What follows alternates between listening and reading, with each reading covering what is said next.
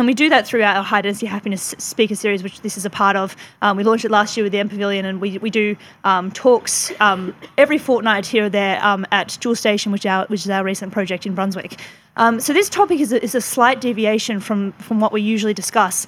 And it's one very close to my heart in terms of having equal gender representation in the property industry. I suppose in the architecture industry, there's in sector of it, there's a huge amount of advocacy from Parla and groups like that which are doing fantastic work. But within the property sector, I feel like it's maybe a little bit less pronounced. So as we'll kind of go through, it's a very kind of quite informal session in terms of I have a series of questions which I'll mediate, and I'll speak on the part of a mediator as well as from Neo Metro as well.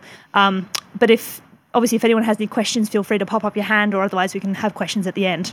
So just to introduce the speakers who I have with me, who are a fantastic cross-section of the property community, which I'm thrilled that everyone's been able to join me this evening. To my left, we've got Amy Mullins, who's the Executive Director of the Women's Leadership Institute, and which seeks to increase women's exposure and leadership and create solutions to achieve gender balanced representation.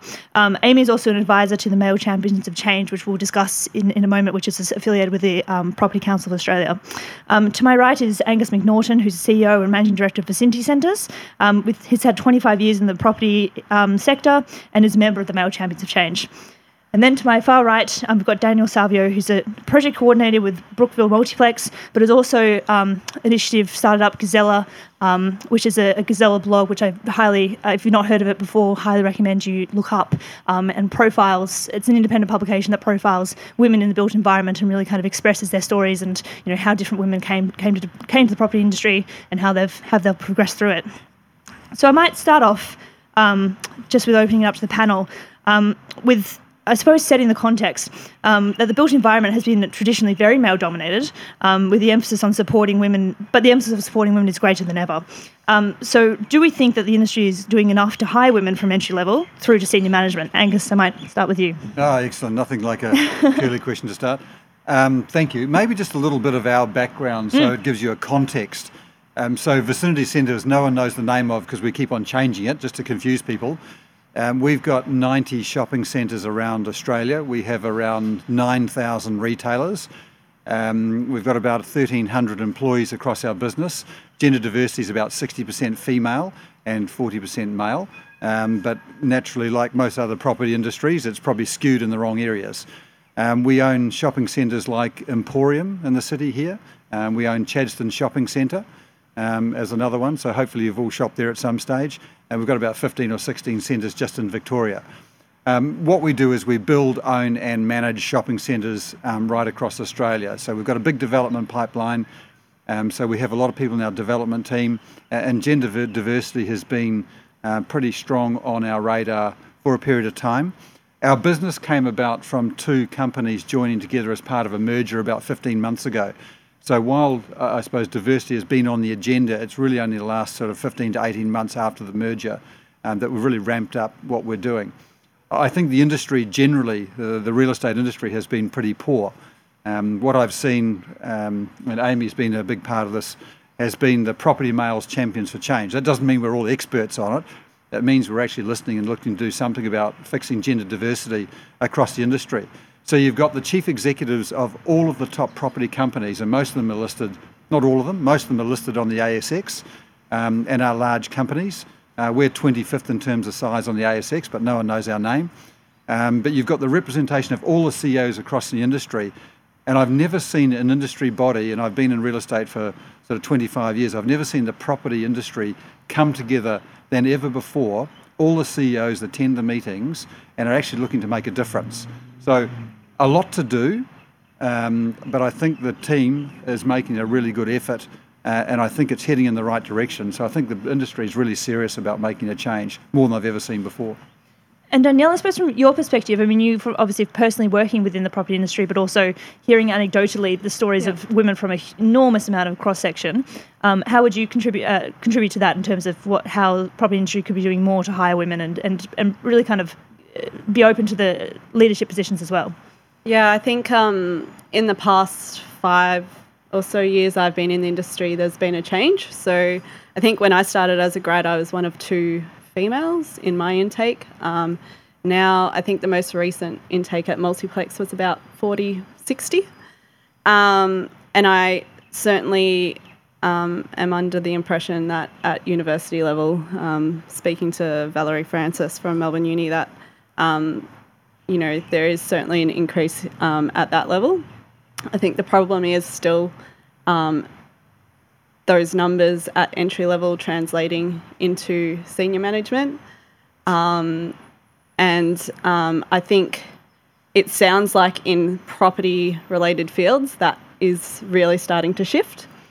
And there is obviously a lot of the women we speak to in property, their companies are very actively promoting women internally, rather, whether it's by quotas or via mentoring or just actively selecting women for leadership. I think in construction, though, that hasn't really happened yet. There's certainly, I'm not sure about the other companies, but I don't think anyone from Multiplex is involved in the male champions. And I don't think any of the other big tier builders are being quite as active in that sphere. So I think there's still a lot of room there for improvement. Maybe I should add to that. We've recently employed a new head of our developments across our business. We've got a very big development pipeline, to say $3.7 billion. And the lady we have employed is a lady called Carolyn Viney, who was the CEO for Grocon Constructions, who is obviously a major constructor around the industry. So she tells the story when she joined Grocon originally their workforce might have been 800 or 900 people, and she was a female lawyer coming into a property industry and started off in the general counsel and worked her way through until she became the CEO of that organisation. So she's had an amazing transformation. And so from my perspective, to have those sort of role models in our business is just fantastic. I think there's a long way to go yet. I think there are those shining lights like Carolyn, but I think it's really that middle management that kind of the level that someone at my age has access to. There's not a lot of women at that point, so that's where we need to make the biggest gains, I think, to get better equity. I might turn to Amy. Do you want to maybe introduce or describe your role with the Male Champions of Change? And because you're involved with a lot of the governance of it, do you think, and you were involved in a lot of kind of setting the objectives of it as well, that the industry is doing enough? Well, first of all, I'll say I helped co-found the Property Male Champions, which is kind of where I first started working with the founding group when I started in my role, and that was around the panel pledge. So Women's Leadership Institute initiated the panel pledge, which got all the men to say, I will always ask the question, what's the gender balance on this panel or at this conference before I speak? So that was my first kind of initiation into Male Champions of Change.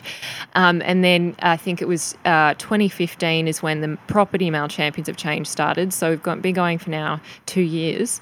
And I stepped back recently because I just didn't have the time to commit as much of it all just to property, which means I've now had a broader look at all the Male Champions groups, and that spans architecture, property, elite sport. Founding, the Victorian group is very diverse in the sectors they cover. It includes the AFL, Incitec, Pivot, NAB, so that's a very diverse group. They're coming from all areas, and there's also a consulting group that's coming on board, and they've got a lot of engineering arms and agencies with them. But in terms of the property group, it's such a interesting group because there's the agencies who are a bit behind than some of the others, and we've got construction, so there's Lendlease and Mirvac, John Mulcahy, the chair, being the member. And then we've got a special advisor. We have a female special advisor in our group, Carmel Hourigan, who is at AMP Capital and is the head of property there. Global property. So that group is very diverse within property. We don't focus on architecture because there is an architecture group. But they all have the similar challenges, but they're all at different stages in their journey. And they all actually, EY did an initial report interviewing 15 of the major property organisations, and they found that overall it's gender balanced in terms of entry level people coming into the property sector. That does count, the admin up to profit and loss, key management roles. So there's a whole range of roles in that, like in terms of frontline and inside. But it does start out as very balanced overall, but then as soon as you get to the first management level, so not even middle management, but just you're a manager now of some people, you see a big drop off. And then you go to middle management, there's another drop off. And then you get to senior management and there's barely anyone there who are women. So you can't really say that there's a lack of women at the beginning, although there probably are in different spots or areas of expertise. So, there'll be less women in engineering roles than there will be men. But interestingly, if you look at the Grow the Talent Pool report, which the Property Council and EY did, it was fascinating to see the types of qualifications that people in the property sector actually have and the gender breakdown of those qualifications, because actually women studied business and commerce more than men did, which most people would think, surely, there are more business and commerce students who are men. Actually, at Melbourne Uni, it's 60% female. So there's a lot of kind of myth busting that we also need to do about what is the profile of someone in property, what are the skills and attributes we're looking for someone in property. And as Angus mentioned, the fact is that a lot of these very senior women in property never started in property. They came from finance or law. And so they fell in love with property when they came to it by accident. But, there is this lack of initial inspiration or motivation to join property, that and then stay in property for that whole period to get to leadership. It's more of a crisscrossing via industries. So if I'm coming to your other point, which was about, is the property sector doing enough? I don't think any sector's doing enough. It can always do more. No one's perfect, just like the male champions. They're certainly not perfect. What they're trying to do is to work within their sphere of influence to take action. They're not there to have a chit-chat. Most CEOs aren't interested in just talking. They want action. And this group in particular are very action-oriented.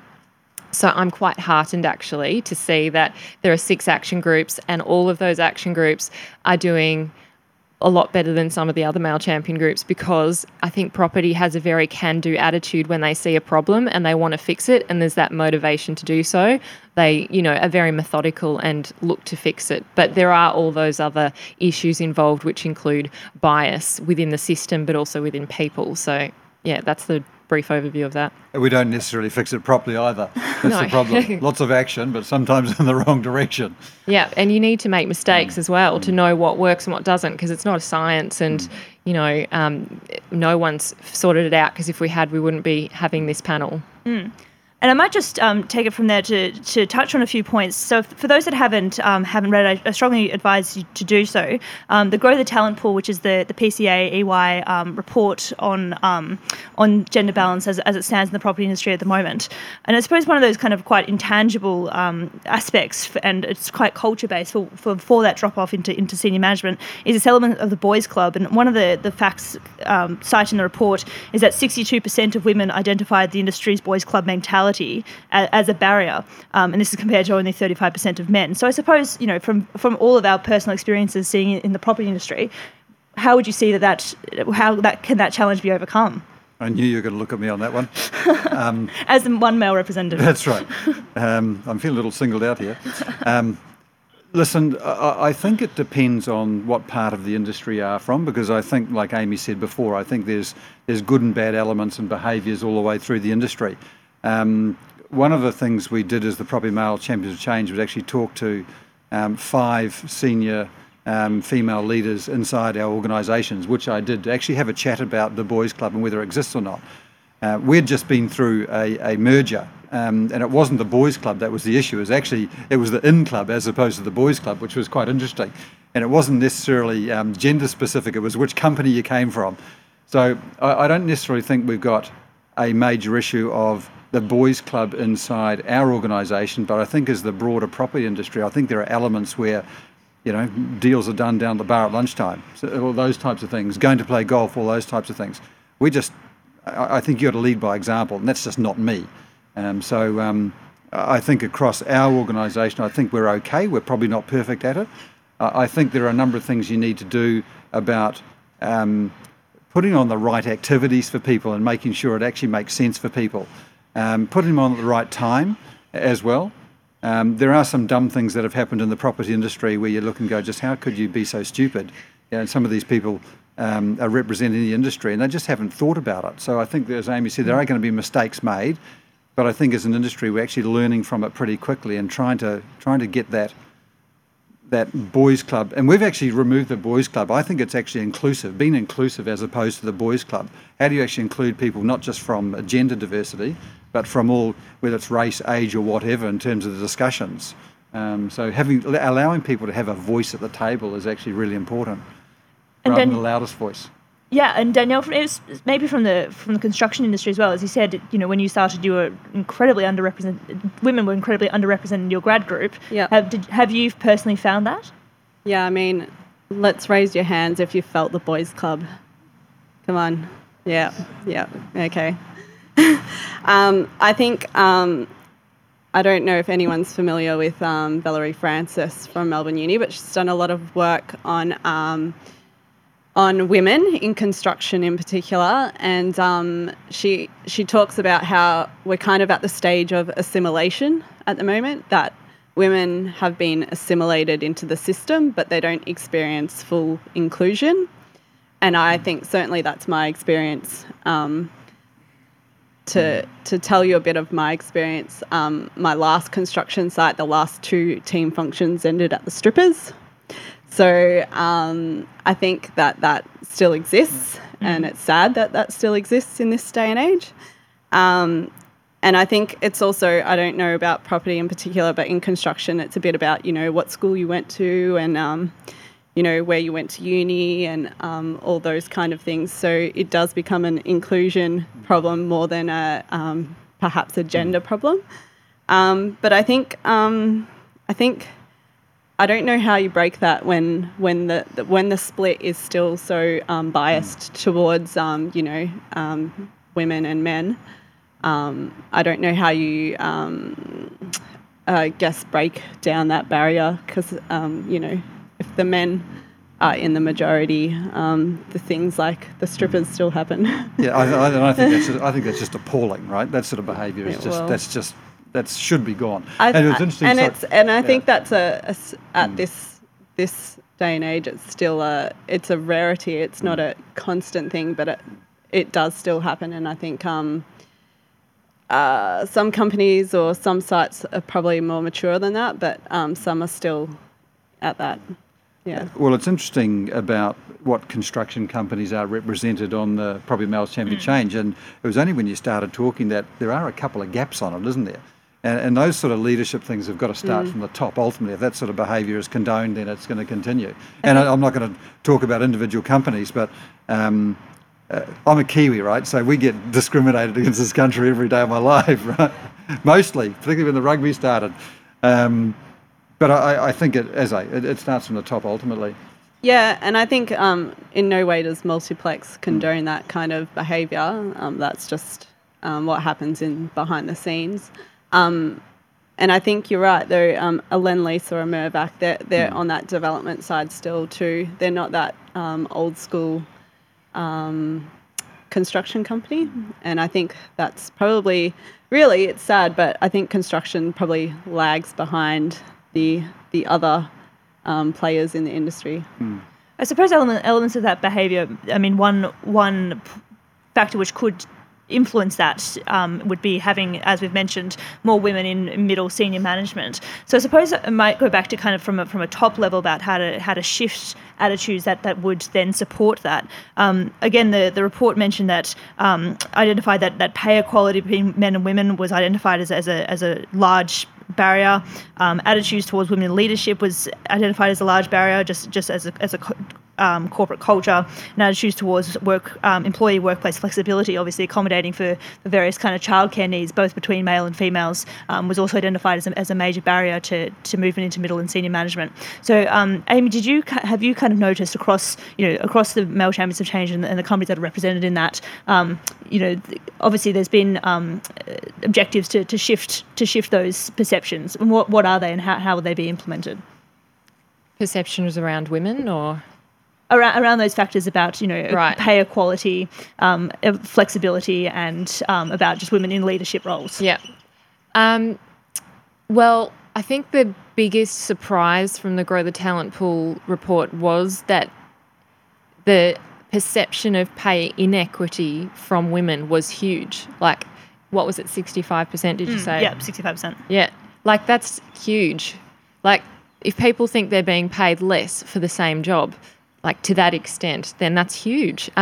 So that was when they thought, well, hang on a second, even if there isn't that huge pay gap, and we don't know yet because barely anyone does a pay audit, and more organisations are now, but if there's that perception, then people aren't going to stay. So we're not retaining talent, and there are so many complex factors in pay equity, but some of them relating to property, which make it slightly more complex and gendered, is the whole idea of commissions and also of bonuses. So, and then also promotion rates. So how often are men being promoted and how often are women being promoted? And when they do performance ratings, is there gender bias in those ratings which affect their bonuses? So there's a whole layer of issues relating to gender bias that are in pay equity, which could mean that actually, we do have a gender pay gap, we just don't realise. And there are different levels of a pay gap too. So you've got fixed salary, variable salary,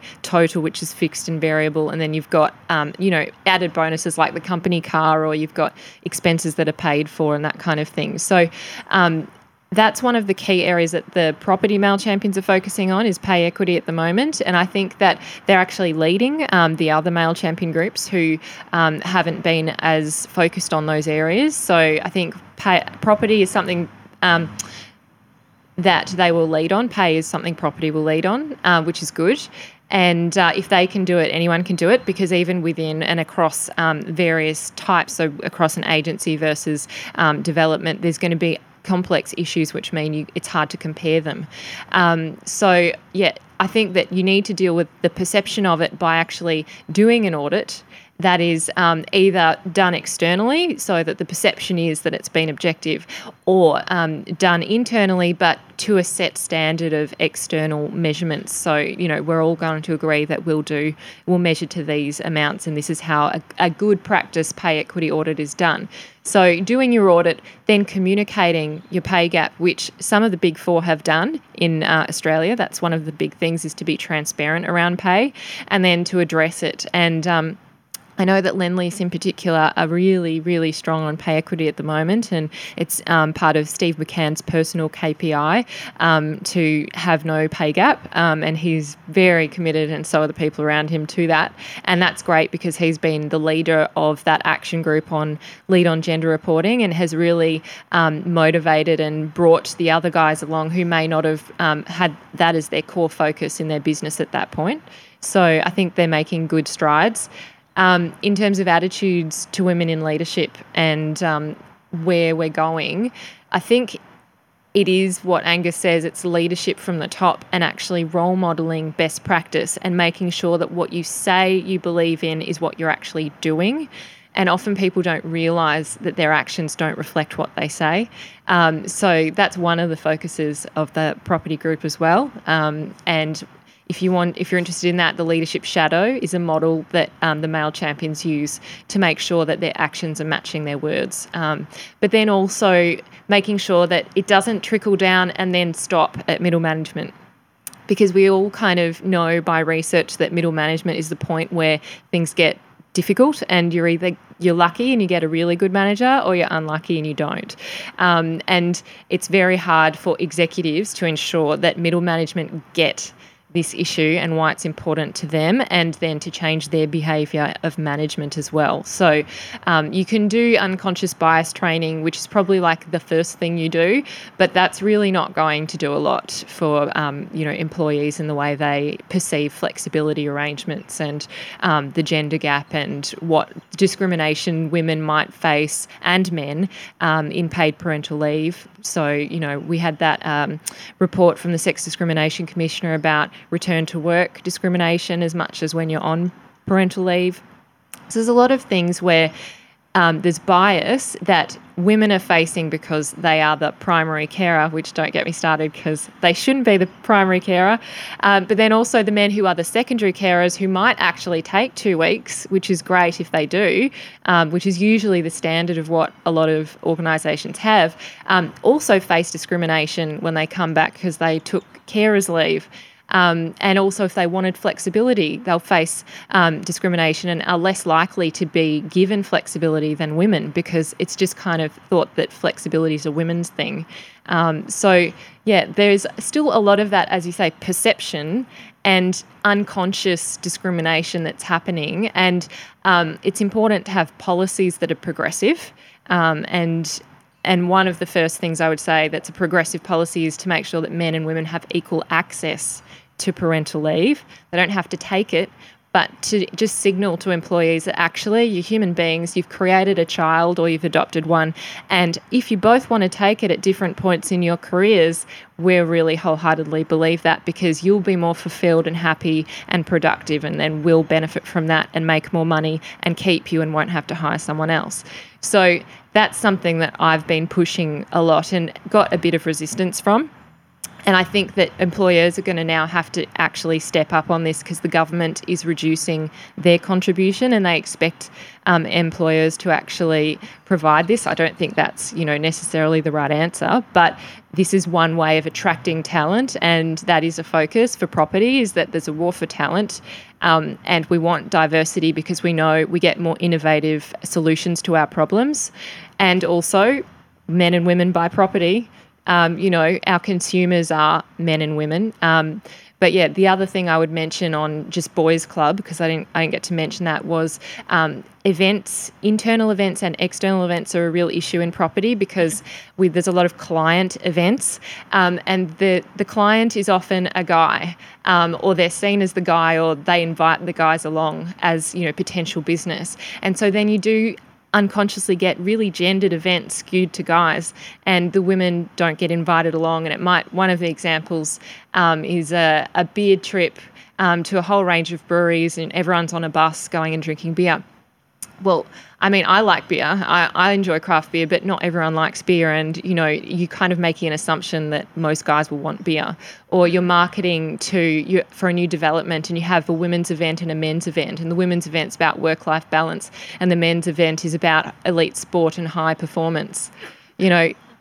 One particularly poor example. Yeah, which, it's not great. The men and women are not that different. But it is about being inclusive and thinking, what would everyone enjoy? And to make sure that you're consciously including women, and the same way that you would consciously include men. So I think that's one thing that property itself can do that's unique to property, or more unique, which is, events and panel pledge, of course. And Angus and Danielle, from your perspectives, how would you shift the unconscious bias? Amy covered about 300 things then. I'm just trying to remember what she said at the start.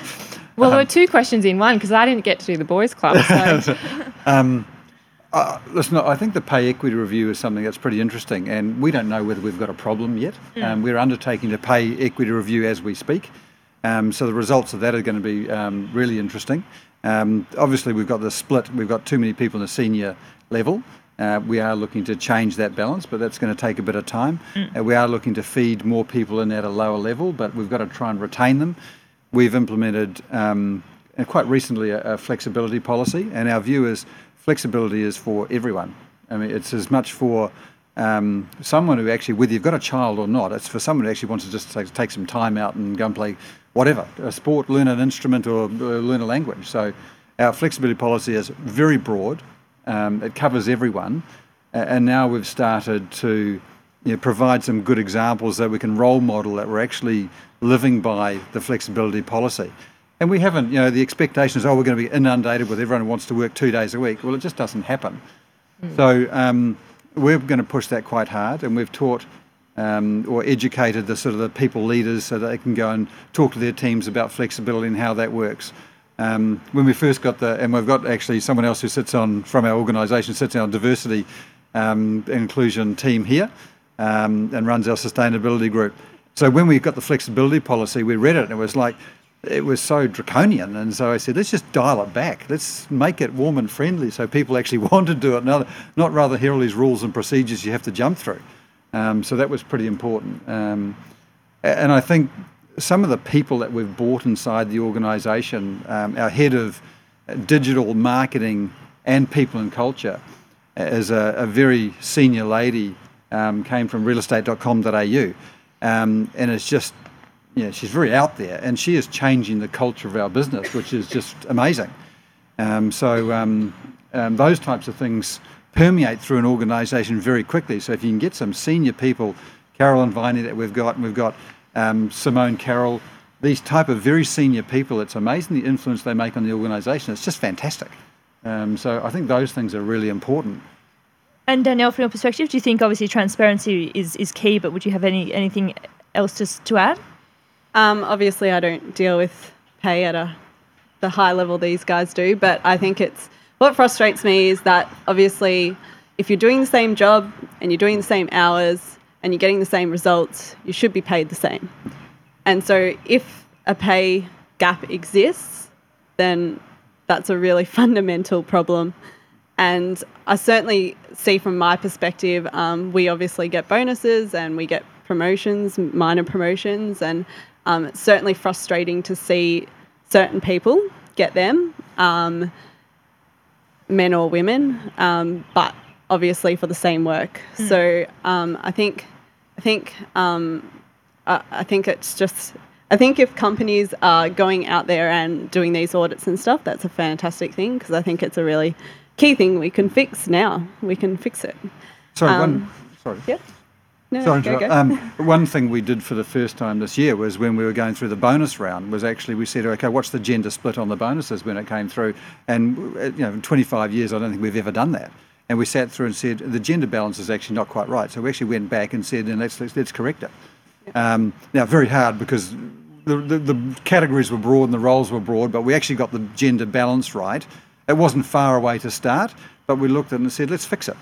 So that was a conscious thing. And when we actually ranked all of the individuals from a talent point of view, the conversation was all around, let's make sure we've got a really good gender balance split in our senior leader team. And we've got 65 in the senior leaders, and make sure that we've got sort of good representation all the way through, rather than here's all the males, they've all done well, and everyone else is sort of floundering around the bottom. So I think that sort of consciously, everything we do now, we're really conscious. When we go to employ someone, I make sure, and we did this for the development role, I made sure that we had, and it was bloody hard to find senior female representatives that could run a $3.7 billion development pipeline.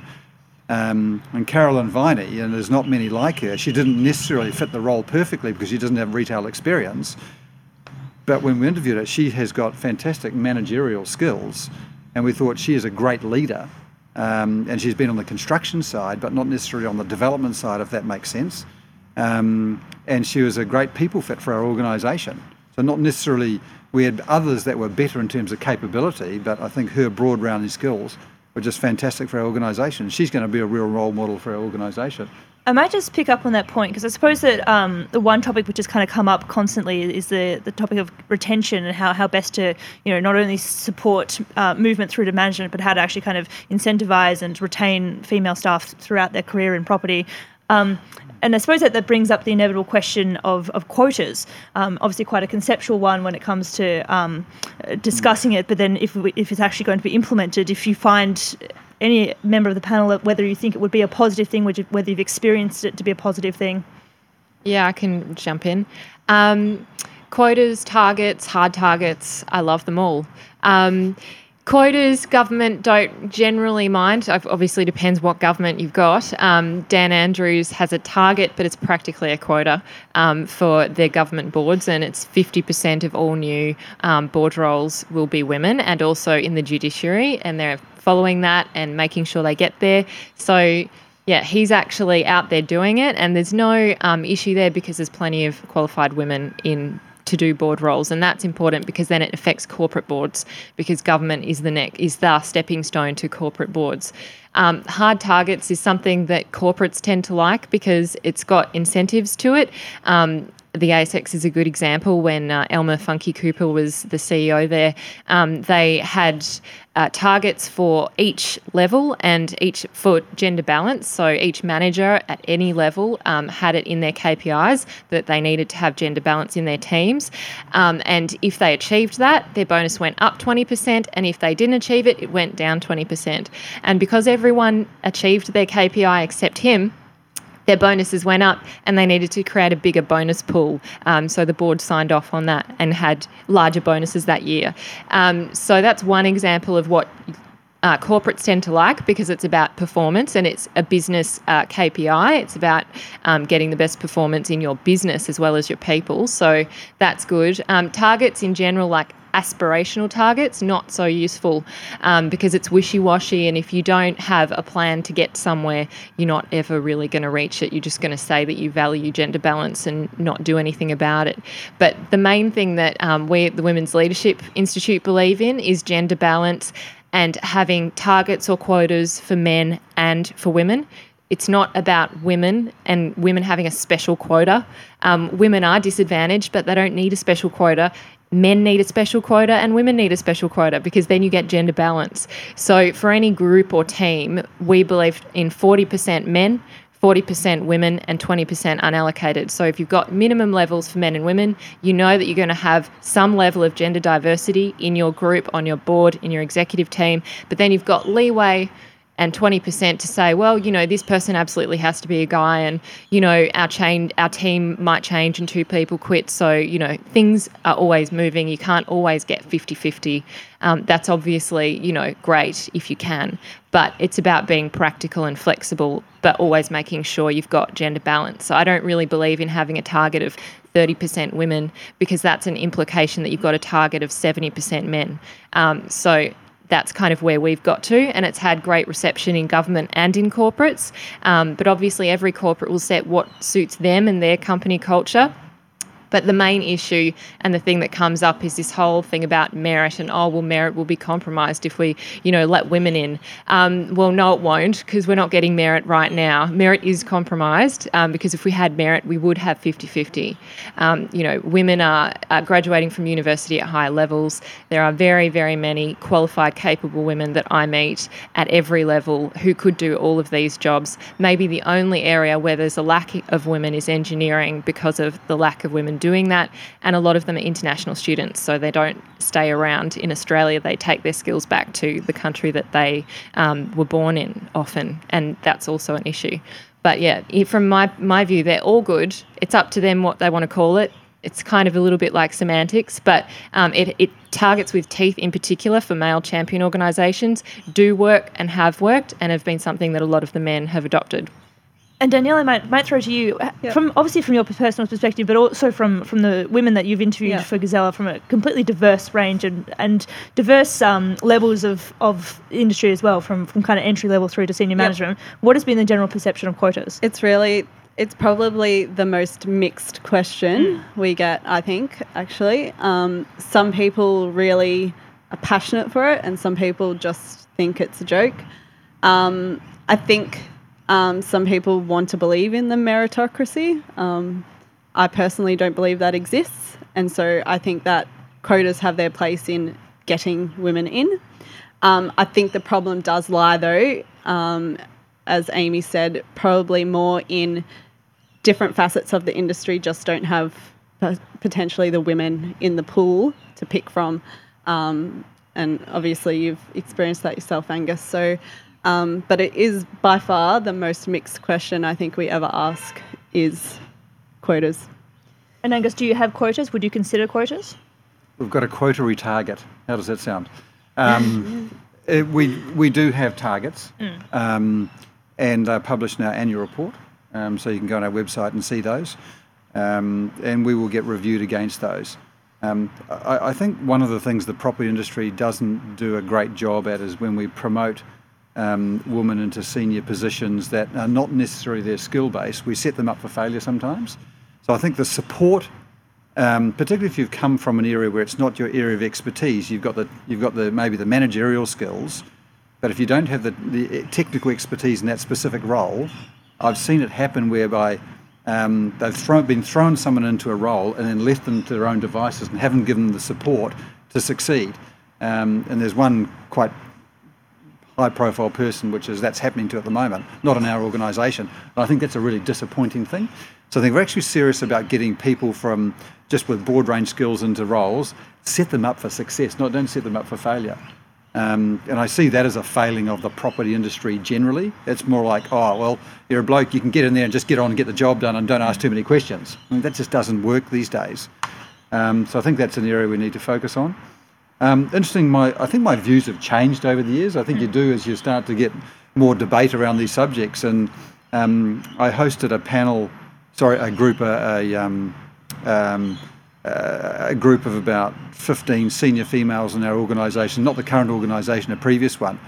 And the discussion came up around the table about quotas or targets. And a number of the females in the room didn't want them. They wanted to get there on merit.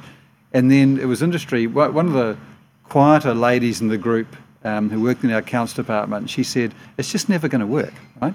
This has been going on forever. If you have these sort of soft targets or just say we're going to try and be better, we'll just never get there. And then the CFO for the business at the time said, listen, he was at Westpac and they actually put targets, all the men hated it, and he said, after a while, you just got used to it and actually changed the gender balance quite materially. And it just became part of doing business. And so his change was dramatic. So I think it's going to become more commonplace. And I think males have had it too good for too long, probably, and they've sort of got there, whether it's by merit or other things. And I think the balance is changing, but it is a bit slow. I think it will improve. I think there's certainly among younger females a perception that if you're getting promoted on a quota, that you're going to feel like you're not deserved of that. And that's a bit of a fear amongst younger women that they're going to be perceived as not deserving the position. Yeah. I think that's a good point. Listen, generally, if we had two people and they had equal skills, I would probably be selecting a female to actually try and improve our gender representation. If there's a material gap in the skills for the role we needed, or we couldn't fix that skill gap, well, I think that's a different story. But it is difficult, and you don't want to be seen. To be, whether it's at the moment it's gender, it could turn into race, and that's maybe not a good thing either. So it's just getting that balance right. And I think if the organisation sees you employing really good people into roles that's not necessarily their fit. Again, I'll use Carolyn Viney as an example. She wasn't necessarily the perfect fit for our role, but she's come in like a breath of fresh air, and people are going, wow, she's going to be incredible in the role, and she's getting a lot of support, not that she actually needs it. I think those things are really important. And it changes it's amazing how it actually changes the conversation around the table. I think it's really good. And also, leaders aren't going to choose bad people because it looks bad on them. Yeah. They want to look good. Yeah. So they're not going to pick a mediocre woman in there just tokenistically because she's a woman. They're going to pick them because they're an excellent candidate and will reflect well on them. So there is the perception, and it's probably other people perceiving it rather than the woman perceiving that she really got there unfairly. But I think that's really just it's a real experience for some, but it's not a legitimate reality. It's just something that is in there as a bias of people thinking that, somehow women are going to get affirmative action and be unfairly promoted. And that's because it's about changing power and shifting power dynamics, and having more women in power means that some men won't be in power, So not a lot of men. You'll still have, nearly 50-50, but Yeah, you're in a male-dominated environment that's been historically male-dominated, you're naturally going to get that. And as it's in construction, it's no surprise. And I did hear women in engineering raising the same kind of questions, but I'd just say, forget about it. Don't give it a second thought. Think about it for a minute and then forget about it, because you got there on merit. Yeah, I mean, we won't employ someone just because they're female. I think that would be a disaster for our organisation and for the female coming in as well. That's setting them up for failure. But what we need to do is make sure we've got, when I interview people, we have a range of interviews, and there's always female interviewers on the panel as well. And so you get a good diversity of thought when you're interviewing people. So that's really important. But it's got to go right throughout the organisation, and we're not perfect yet. I think we're doing some good things. We're a long way behind others in the industry. There's some really good market leaders, but we're trying hard and we want to do better. I might just, quite conscious of time, open up to questions if anyone has any for the panel. Before it snows. Before it snows. Yes?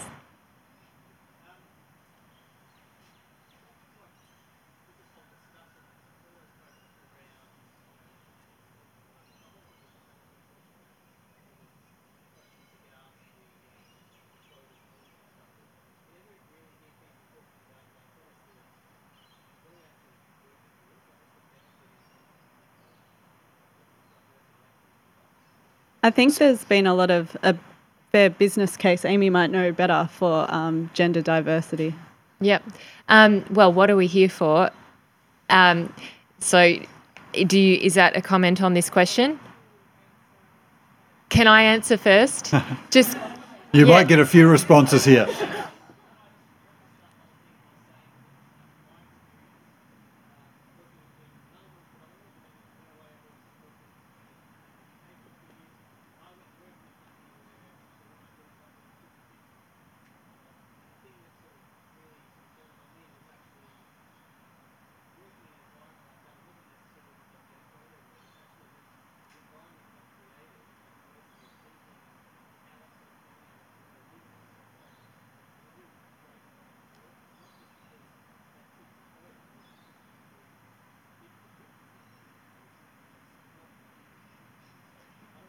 Sounds like you've answered your own question. Yeah. Yeah.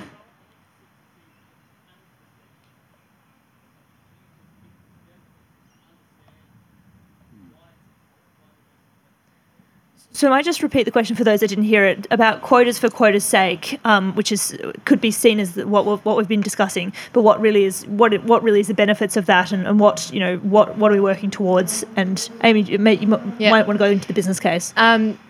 Well, yeah, you did kind of answer your question, but in terms of the business case, it's been there for probably 15 to 20 years, and it keeps getting developed over time. So we started out with the business case for women on boards.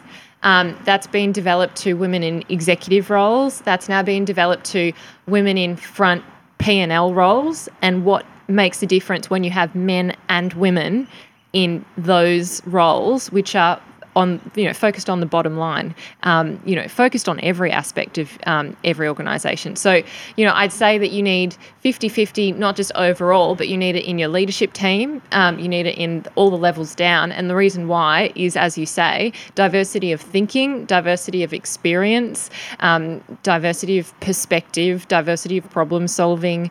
Every organisation, and what Susan Lloyd-Hurwitz said recently is that it actually makes Mirvac more innovative. They come up with better solutions to their issues. They, are more profitable. They have more harmony in their workplace and less cultural issues. So, men and women aren't necessarily going to be thinking differently because their brains are different. Their brains aren't different, men and women. Like the biological thing about, women, think differently and are not as good at these areas, and men are better at these areas because they had testosterone, is debunked by Cordelia Fine, if you're interested. And I'm talking about it tomorrow at a City of Melbourne talk, which is sold out, but you could try and get in, which I'll talk about that. But basically, there is no difference between men and women, but there is a very big difference in their lived experience and the types of things that they know and perceive, and because of their position in a society that is gendered.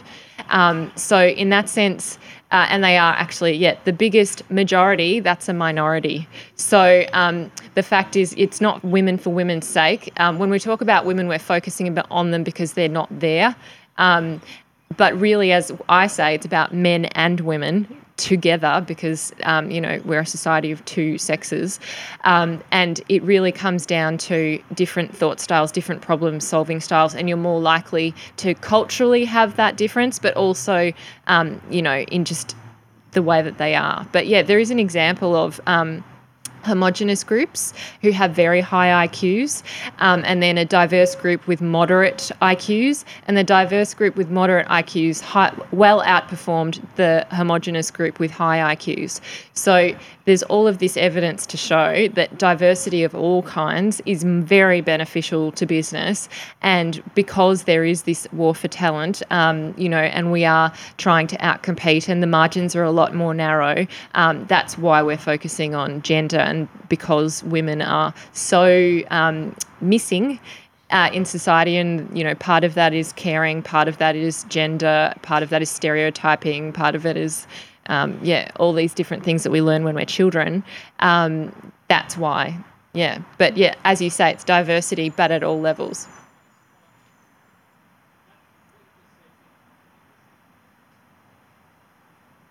Sorry, what was that? I think part of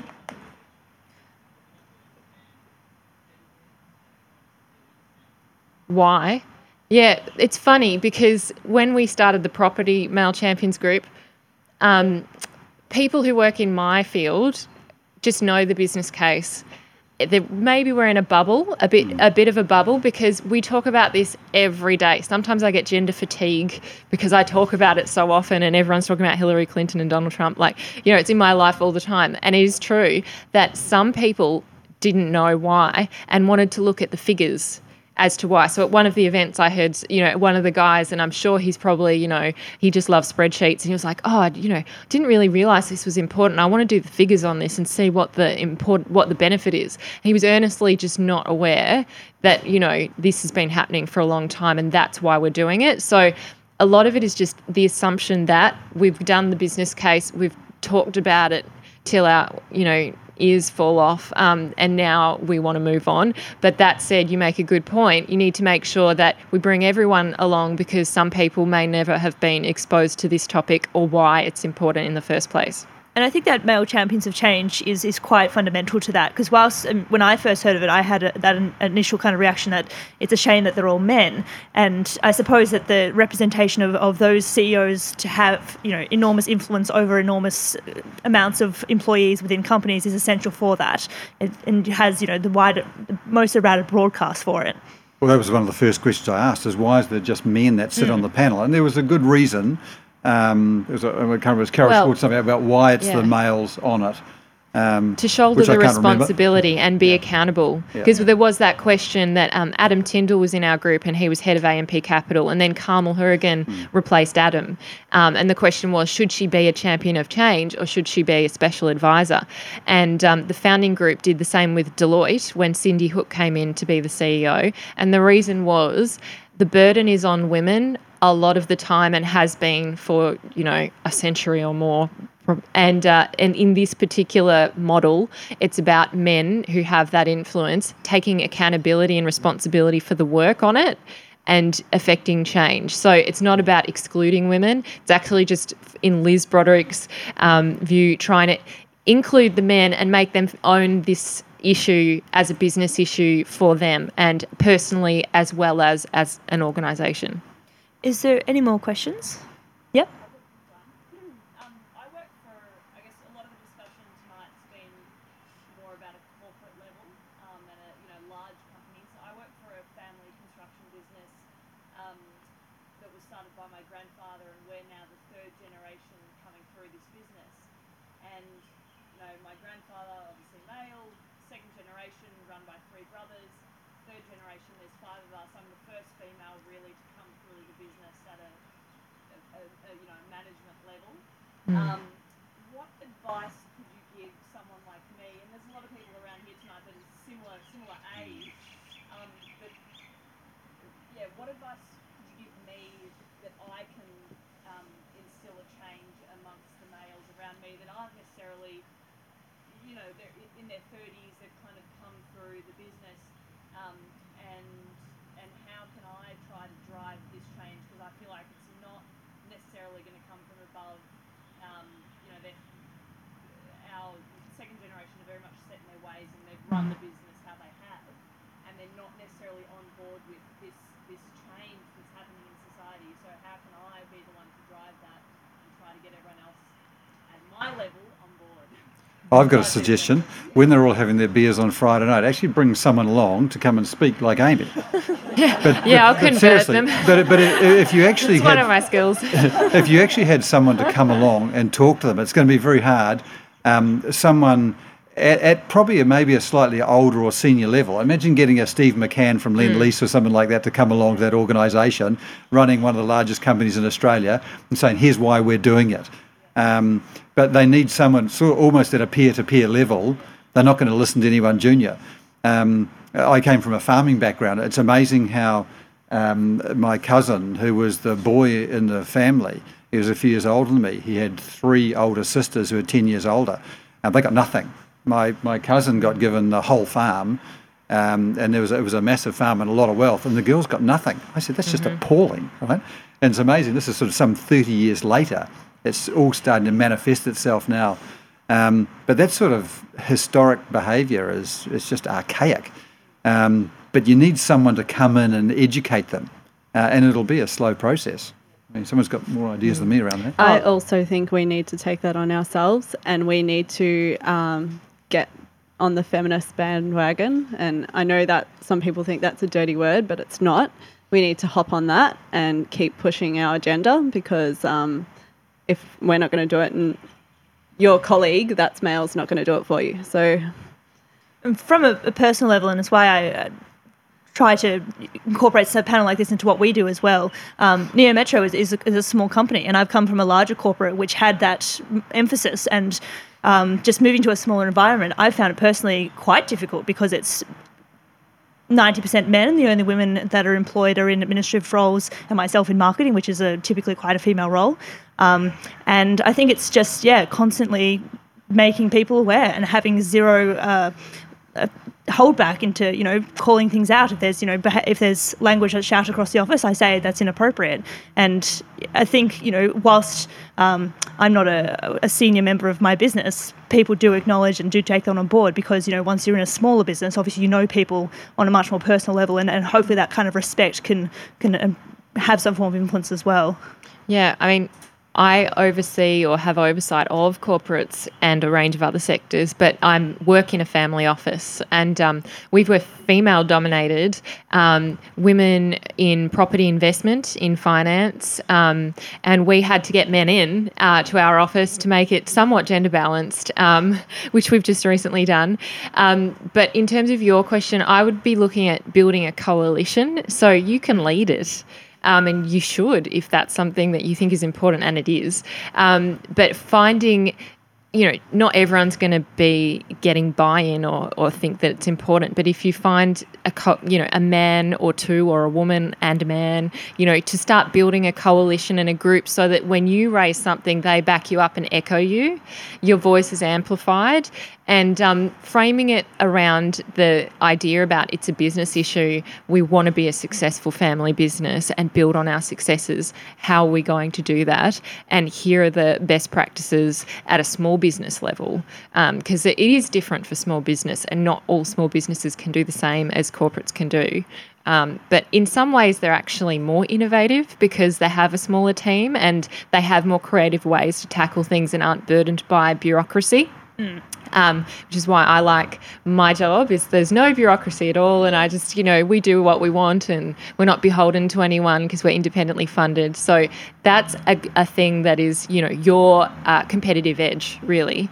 And in that space of small business, there aren't a lot that are doing really well. So in that sense, you can also attract great talent to your family business or small business because of the fact that, you would be miles ahead, I'm guessing. Maybe find another organisation that's of a similar size that actually does have some gender diversity, where there's another construction company that's similar. That could be kind of interesting as well. I think it's a simple fact that the more women there are, the easier it is to toe that line.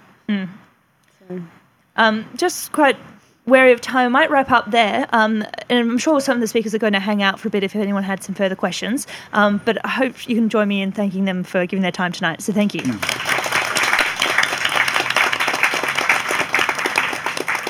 Done.